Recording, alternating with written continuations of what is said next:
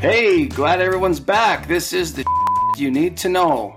And what do we got going on? Well, there's a lot going on in the AgVisor Pro app. There have been a lot of questions lately. I mean, I've been flipping through my phone and we're getting questions from Canada. We're getting stuff all the way down to Kansas. There's a lot of cool stuff in here. Some of these things, are definitely in our wheelhouse. Some of these things aren't. Like Milo. I know we talked to Holly Thrasher here a couple months back, and we were quizzing her all about Milo. But I don't know if I dare answer any questions about Milo, just because that's a crop I don't grow. But there are other questions in here. So was there a question you had in mind that we should answer this week? I do. Absolutely. And this one is in our wheelhouse. The cool thing with this app is if it's not something that you really know or feel comfortable asking, you can follow that question. And then you can see some of the responses that come back from people that are familiar with that or their experiences. So I like that feature. Yeah, that is a pretty cool feature. So the question that we got here is pertains to this year, and this is specifically to canola, but it also could be for other crops. And it's I'm behind on seeding, and I haven't got all of my canola pre-plant fertilizer down. Should I seed and top dress later? What are the pros and cons of that? What about broadcasting canola and fertilizer in one pass? There's a lot going on with that question. That's kind of a two-part type of question. Yeah, there's a lot going on. Do you seed it and then top dress later? So say, let's not screw with fertilizer. It makes the cart heavier, the air cart on your drill heavier, and you're just going to go in with your, let's say, 500 pounds of seed, something like that. That'd be considerably lighter than tons of fertilizer. So we know you're in a very wet situation. You're behind, things are wet. And then what if you just spread it all? How is that going to work? So that's kind of the two-parter, right? Right. So what's your preference in that question, right? I know things are wet, but I say we tackle do you seed it and then top dress it? And I'm going to pick that you seed and top dress. And here's why.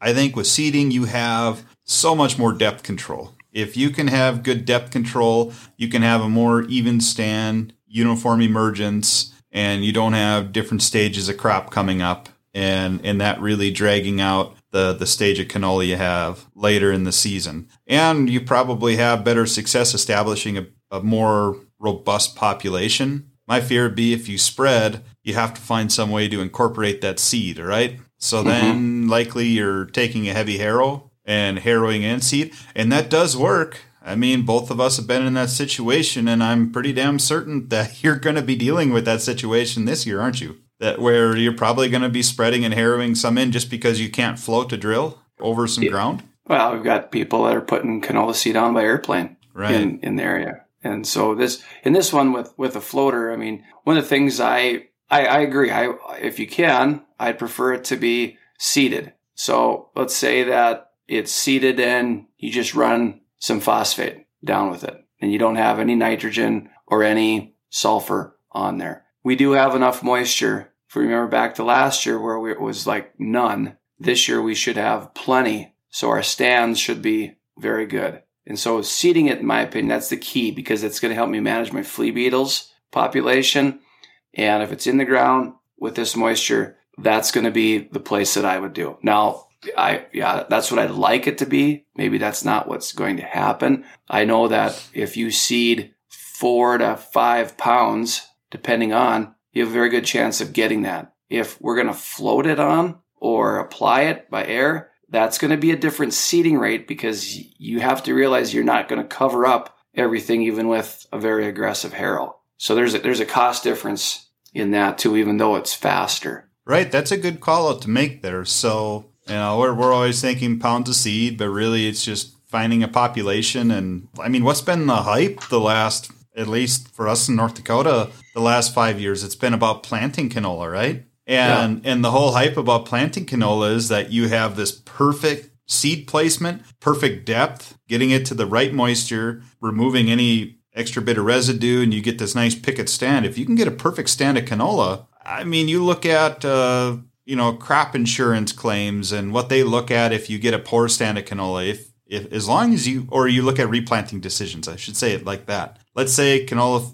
flea beetles, they go knock out a stand of canola, you could be down to 2.5 plants, 3 plants per square foot. So that would be 20 to 30 plants per square meter. And still get your maximum yield potential versus replanting, because ideally you want to be in more of that, I'd say like 8 to 10 plants per square foot. But what a lot of people have done with the planters is really pushed on that. And they lower it to the absolute bare minimum. So with planters, they are only planting, at least in my neck of the woods in southwestern North Dakota. If you're going out with a planter, you're probably doing 4 plants a square foot, something like that. And it drastically reduces seed cost. And that's been the attraction for people doing that, because canola seed isn't cheap. It's a high input cost.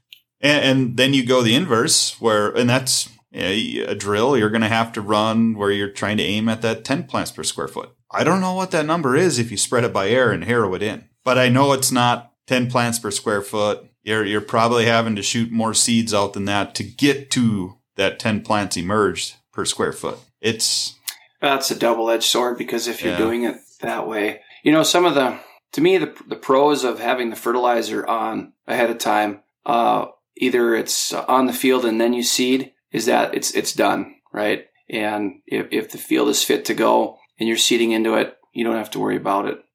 It's not that you can't top dress, but now your window for getting that done, with canola, you get a small seed, small plant comes up. You have to be extremely careful if you have crop up when you fertilize, when you're applying it. That crop, you're on your corners, or if you're using any type of, John Deere Case, Ag Chem type machine, just your corners, you're turning, you can rip stuff out. So you end up going slower on that same acre, that if there's no crop up, you can apply it faster. And then you're going to have to get it on it by a certain time frame in order that, if you got Invigorin, by the time you hit that 3 leaf, it's like, boom, it takes off. And now you're getting to that stage where it's like rapid growth. You want to have your stuff on at that point. So it's not that it can't be done, but it kind of gets you into a spot where there might be days where you're like, okay, we can't seed. We have to go do this and get this on,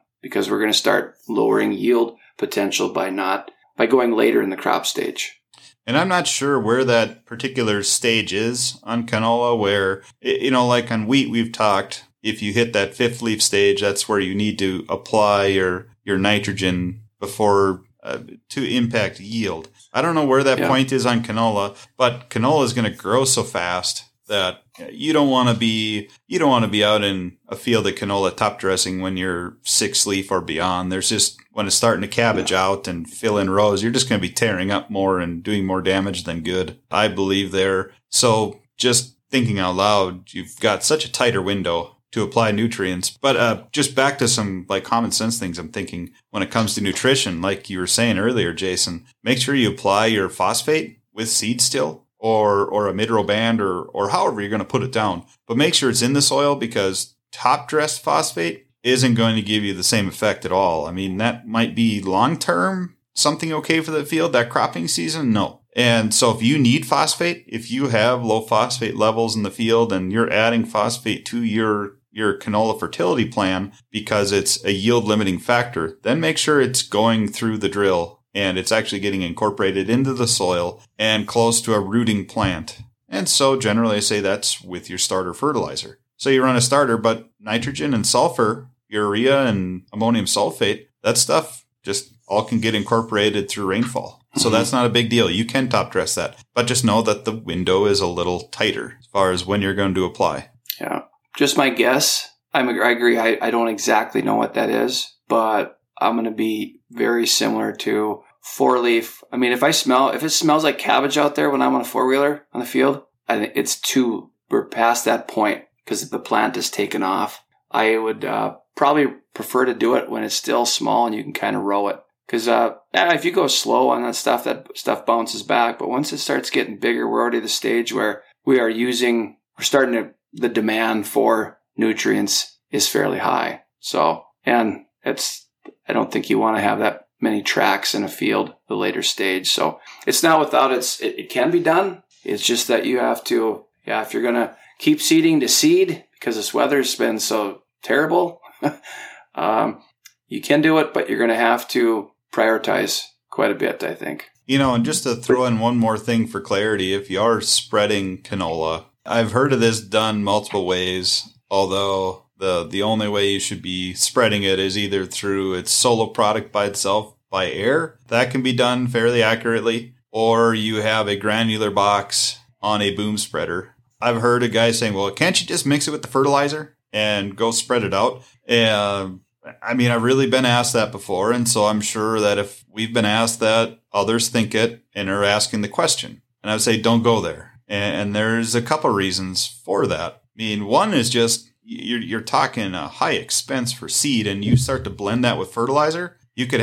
easily see some major salt damage and affecting germination before you even get it out into the field. How long does it sit there in a blender, in a truck, before it gets spread out of a spreader and safe and away from seeds? So that salt injury could be a big deal. But I would say second is most fertilizer plants are probably going to go, no thank you, that's not happening, because we're not going to contaminate our blenders with canola seed when we have all these other crops that go out. What if they're spreading Roundup Ready canola versus Liberty Link canola? Think about the contamination that happens in a blender. You can't get all that seed out of there. So likely you're not going to find someone that'll blend fertilizer with that. And then the last thing I was thinking of is just the bulk density. The bulk density of seed versus bulk density of fertilizer, so different. And so that seed is going to it is not going to uniformly mix up. And so you're not going to get a uniform mix spread out into the field. And then you're going to get an uneven stand. Yeah, that's my biggest thing is right there. We've spread it. We've spread it with, in the main bin, you got fertilizer, your blended fertilizer. In your granular bins, you do canola.